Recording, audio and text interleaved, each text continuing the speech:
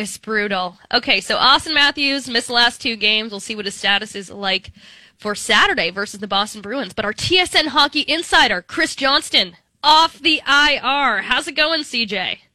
I'm getting there, Julia. It's been a week. Tell me, what's it been like? Like, you do the reporting on the injuries, and now you got one of your own. How you feeling? Yeah, I like it better on the other side of the injury where you're not the one suffering it. But it's been okay. I had hand surgery on Monday. It came up out of the blue a little bit. Had to get something removed from my palm that was essentially, restricting my use of my fingers. And then had a hard cast for a couple of days, and that came off. And I'll tell you, when I had to look at my hand, it was pretty scary. Big and purple and Frankenstein looking after my surgery.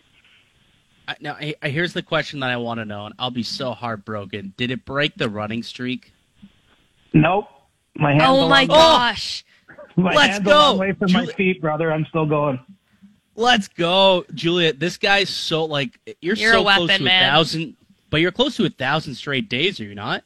Yeah, January 24th. So I'm down to a week and a half or whatever it is. The Let's NHL go. media's Iron Man, our TSN hockey insider, Chris Johnston. Toronto, not their best showing last night versus Detroit, and I guess it's kind of one that we'll maybe give them the bye for since they've had so many games in these last 8 days, and they were without Austin Matthews. He was a game-time decision, and then Bob McKenzie told us on the TSN panel he woke up feeling under the weather, so that made the decision to sit him all the easier. I don't know. I got myself into a sentence I didn't really want to finish there. Where do you think they missed Austin the most last night? Well, in the offensive zone. I mean, Yeah. it's just funny. Even watching the game on Wednesday against Nashville, you take one pretty big weapon out of the lineup and everything just feels a little bit diminished, right? That there's fewer shifts where they're, in a position where you feel like they might score. I think that's kind of what I see in those games, but at the same time, where they're at in the schedule, the fact there's an illness involved, I don't see any harm in resting Austin or perhaps any other player that they encounter here throughout the year, because we all know it's about peaking as they get towards the end of the season, and this is kind of the dog days. So, they just didn't have a lot going, I didn't think, offensively last night. Power play is a little bit reduced when you take that shot off of it, and even though Austin's season is a tick or two off where he was last year, still was on pace for I think 40 goals and 95-ish points. And so it's tough to you're not finding any all the love to Bobby McMahon, and it's been a great story seeing him make his NHL debut, but there's a pretty big fall off to the next person in the lineup when you take Matthews out. Well, I'm curious, CJ, how much you think that ailment, because we talked about this a lot over the course of the year. We're all waiting for that breakout to come just based on what we saw happen a season ago. But now there's some reporting that there's been an ailment over the course of maybe the entire year, something that's kind of been bothering him. Do you think that's impacted his shot and impacted the, lack of offense that he's been producing to what was expected of him coming into the year? I think that's reasonable to think. I mean, certainly my understanding has been that Austin really hasn't been quite fully himself at any point this season. Remember he did miss a little bit of time, I think, in camp, and he was able to play all the games, but the team's had a lot of other injuries. I think it's not unusual, though. There's, certainly lots of players around the league play at much less than what they would describe as 100% of their capacity. And so, I don't think that he's looking for any, he's not looking for us to make excuses for him. But if you're limited, I think you saw it earlier in the season. It seemed to me his skating wasn't maybe quite as powerful as we've seen in the past. I actually think that that's improved of late. There's probably a bit of luck involved in there in terms of, you just look at the shooting percentage year over year. There's been a pretty big decline, but he's still getting a lot of shots and chances. So, I don't know that he's miles off of that, of the season he had a year ago, even though it looks like it in some ways production-wise. I think if you look under the hood, there's a lot of good things happening when he's on the ice. He's still been a dominant 200-foot player for the Leafs. Not a lot the other team is generating when Austin and his line mates have played this year at 5-on-5. But, I think that it's perfectly fine. I mean, you would willingly sacrifice some amount of production from your top players to have broader team success, and the Leafs have been a much better team defensively, and I think Austin's been part of that too. I think that maybe you've seen him sacrifice a little bit of his offense to round out his defensive game even more than it has been in years gone by. So the situation with Austin Matthews has kind of sparked a little bit of a conversation about load management in the NHL, but I've been thinking, like, is it even fair to call it load management when he is banged up? Where do you sit there? Well, I don't think this is true load management. I mean, load management is, sitting a player out on a back-to-back, for example, just to, not have their body endure yes. The strain of those games. I mean, I think in this case, it's clear Matthews is not at his full capacity, and then last night he was sick. So I don't think this is true load management, but the conversation is still worthwhile. I think especially with a team like the Leafs, I mean, pretty much locked into second place. I know a lot of things can happen. There's still 37 games, 38 games, whatever we're at left in the year. So, it's not to say they have second wrapped up, but it's a pretty clear runway here to the first round for them. And so whether it's, when they have now the depth they have on the blue line, do they try to, sit out Mark Giordano, maybe some of those, the back-to-back games just to preserve, someone of his age a little bit more. It'll be curious to see how they handle that. It hasn't really become something that the NHL has embraced as a whole. I don't think players seem to like it too much, but, I have to believe over time it will become a little bit more normalized and something that's part of the sport. And, it's a lot to play 4 games in a week, and especially when you get in your mid or late 30s, and if your team doesn't necessarily need every single point on the table, I think it does make sense to try to manage the bodies and minds of players. And I think to some degree the Leafs are doing it, right? They swapped in Jordy Ben last night. I mean, when you're fully healthy and you're carrying 22 or 23 skaters, there is an opportunity to at least at the bottom ends of your lineup, mix and match some of the players and keep everyone involved. It's funny you bring that up because we were kind of questioning the, bringing Connor Timmins out of the lineup and getting Jordy Ben in and then taking out Hunt and getting Wayne Simmons an opportunity. We've seen this in the past where Sheldon Keefe just seems like a genuinely good dude. How much of that decision do you think was based on the fact that it was, the dad's trip and he wants to get everybody into a game at some point in this trip?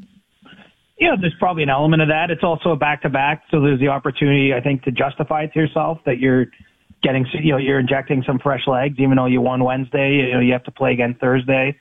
And I think that there's an element of it where, okay, we can see that Wayne Simmons is pretty far down the depth chart, even though he's stayed in the NHL roster. I mean, they've called up a number of players and played him ahead of Wayne at times, including SDA, back last month. Obviously Bobby McMahon coming up now. But, there's the full understanding, I think, that you could get into a playoff scenario or even later in the year where injuries hit and you need to rely on these guys a little bit more. And so keeping them at least somewhat in game shape or giving them some games, I think is probably a wise strategy. So I think it's sort of a combination of all those things. And then of course, having everyone's dad there wouldn't be quite as much fun, I would think, if you've come in and your son isn't able to play in any of those games. I mean, ironically, I did see that Brian Matthews is here, Austin's dad, and he hasn't had a chance to see his son play just because of the situational aspects of that. But I think it's a little bit of all of the above, and just knowing that any team that plays deep into the season is going to use a lot of different players, and we've already seen it this year. I mean, the Leafs went pretty far down their blue line depth chart in November, December, and I think that they want to stay as ready as possible if they have to do something like that again.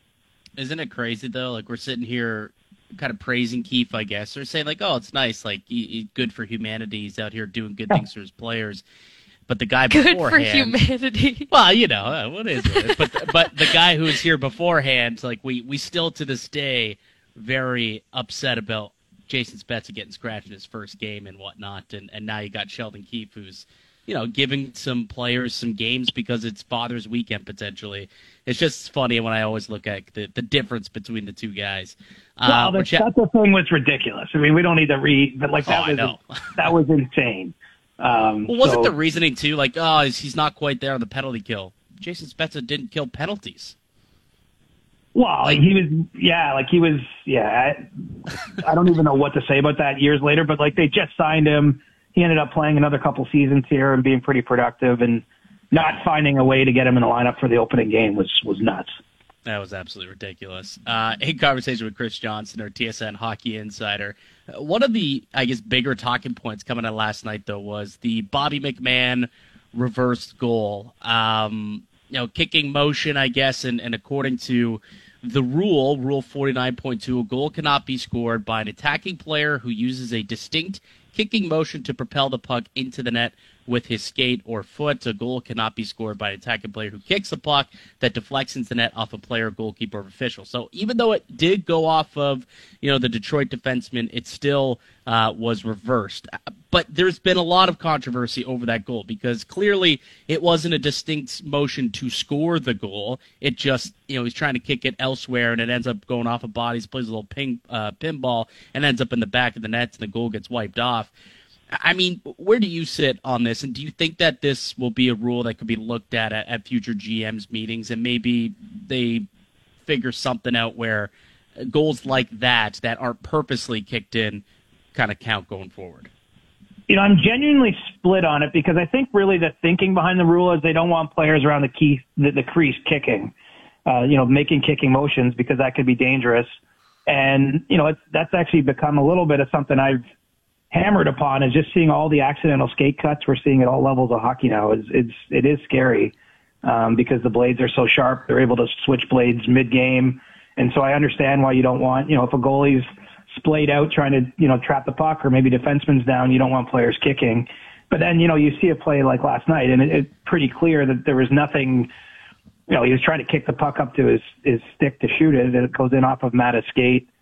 That the rule I think was correctly enforced there, but it's not really meant to take away plays like that. I'm not sure you can ever get it perfectly set. So, I don't think that we're going to see this rule changed or altered in any way. I think it's a bad break in that moment. It's funny. I was talking to someone who works in the front office of another team this morning about another thing, and he brought up that goal, and he said he doesn't understand why that's not a goal. And in this case, it's someone who doesn't have a horse in the race, doesn't work for the Leafs, or isn't part of the Red Wings front office. But I just think unfortunately there's going to be unintended consequences of rules, and that's kind of how I chalked this one up. I mean, the rule book looks like it was correctly enforced to me, but you watch the play and you're like, there's no way that shouldn't have counted. I mean, we heard them on the broadcast.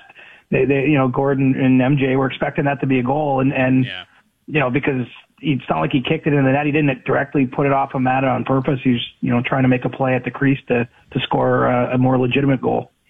Yeah, and we have to call ourselves out a little bit because you live by the sword, you die by the sword. We cheer when it goes our way, when it goes the Leafs' way in New Jersey, and now we're like, yeah, come on, when it goes the other way against the Leafs. What were you going to say, AB?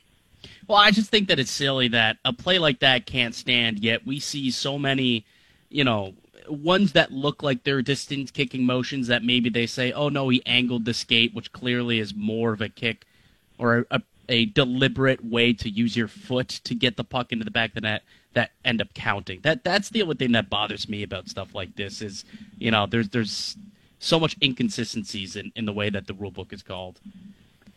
Yeah, and it's fair, and ultimately I think we should be trying not to find reasons to take goals off the board.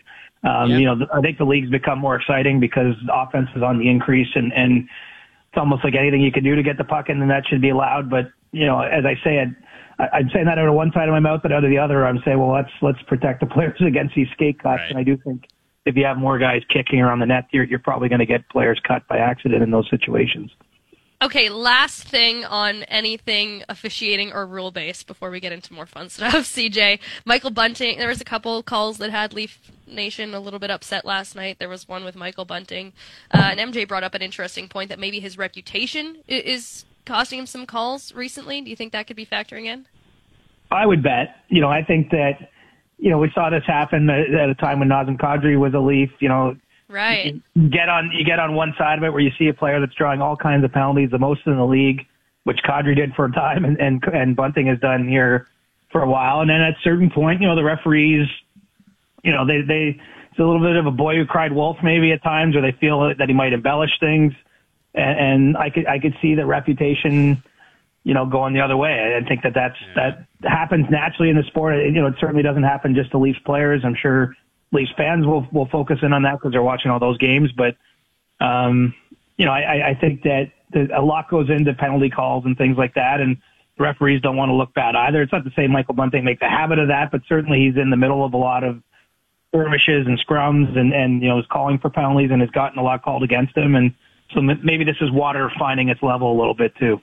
He was very well justified in being heated. He took a good chop to the neck last night from Ben Sherrod. I'll say that, but you're right. It's law of averages, sometimes it's a little embellished, and I mean, eventually the right calls get made at some point, you would think.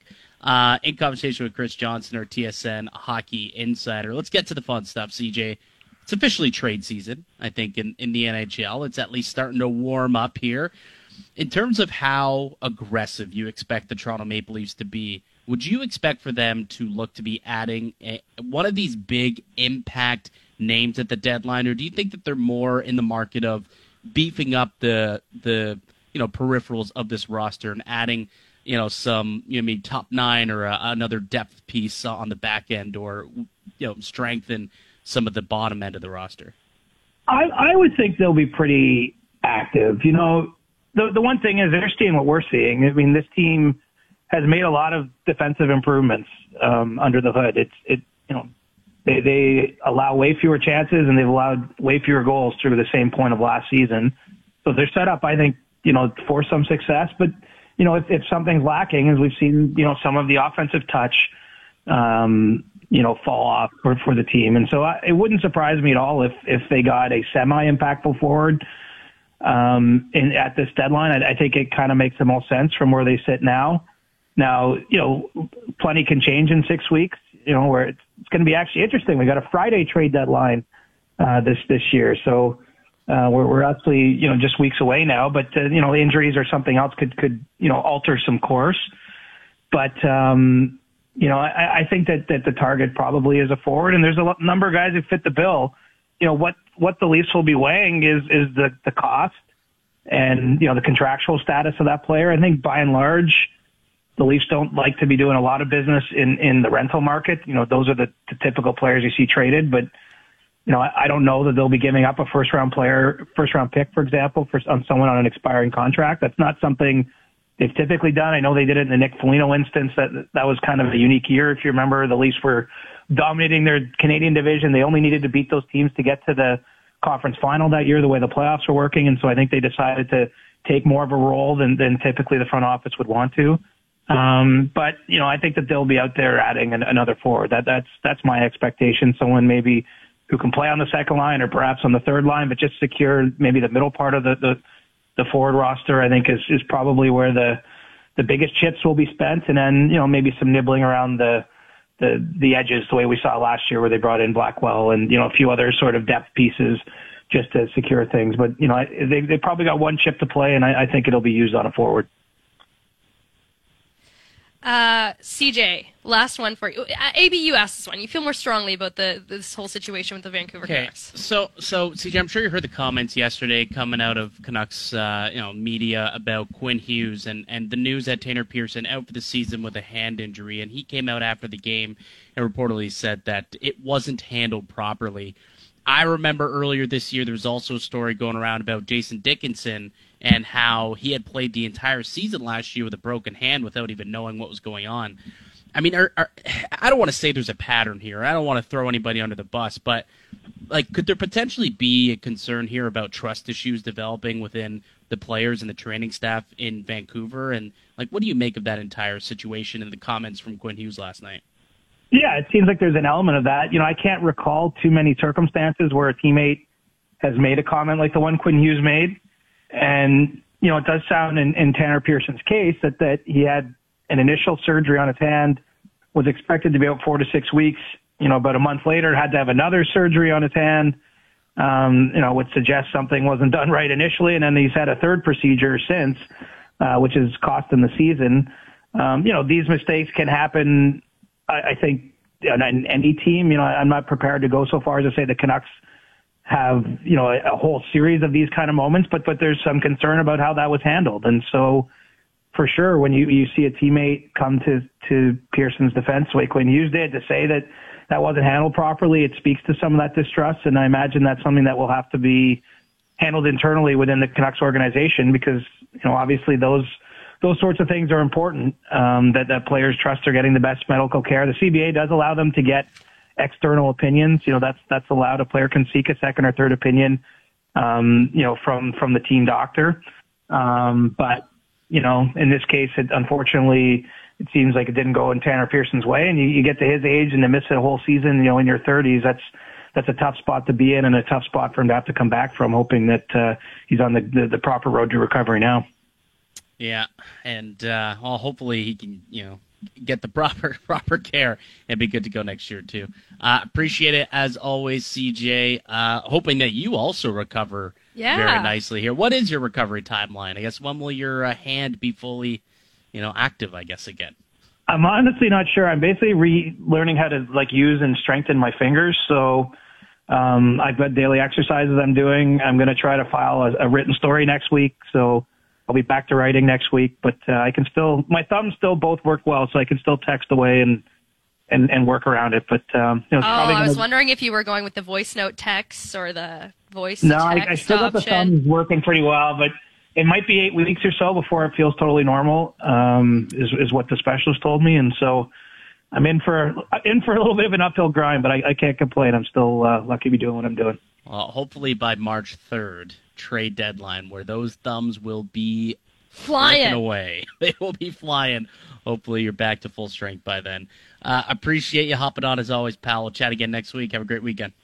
Thank you. And Julia, you killed it in Halifax. Love to watch you at the World Juniors. So thank you, sir. It was a lot of fun. There he goes.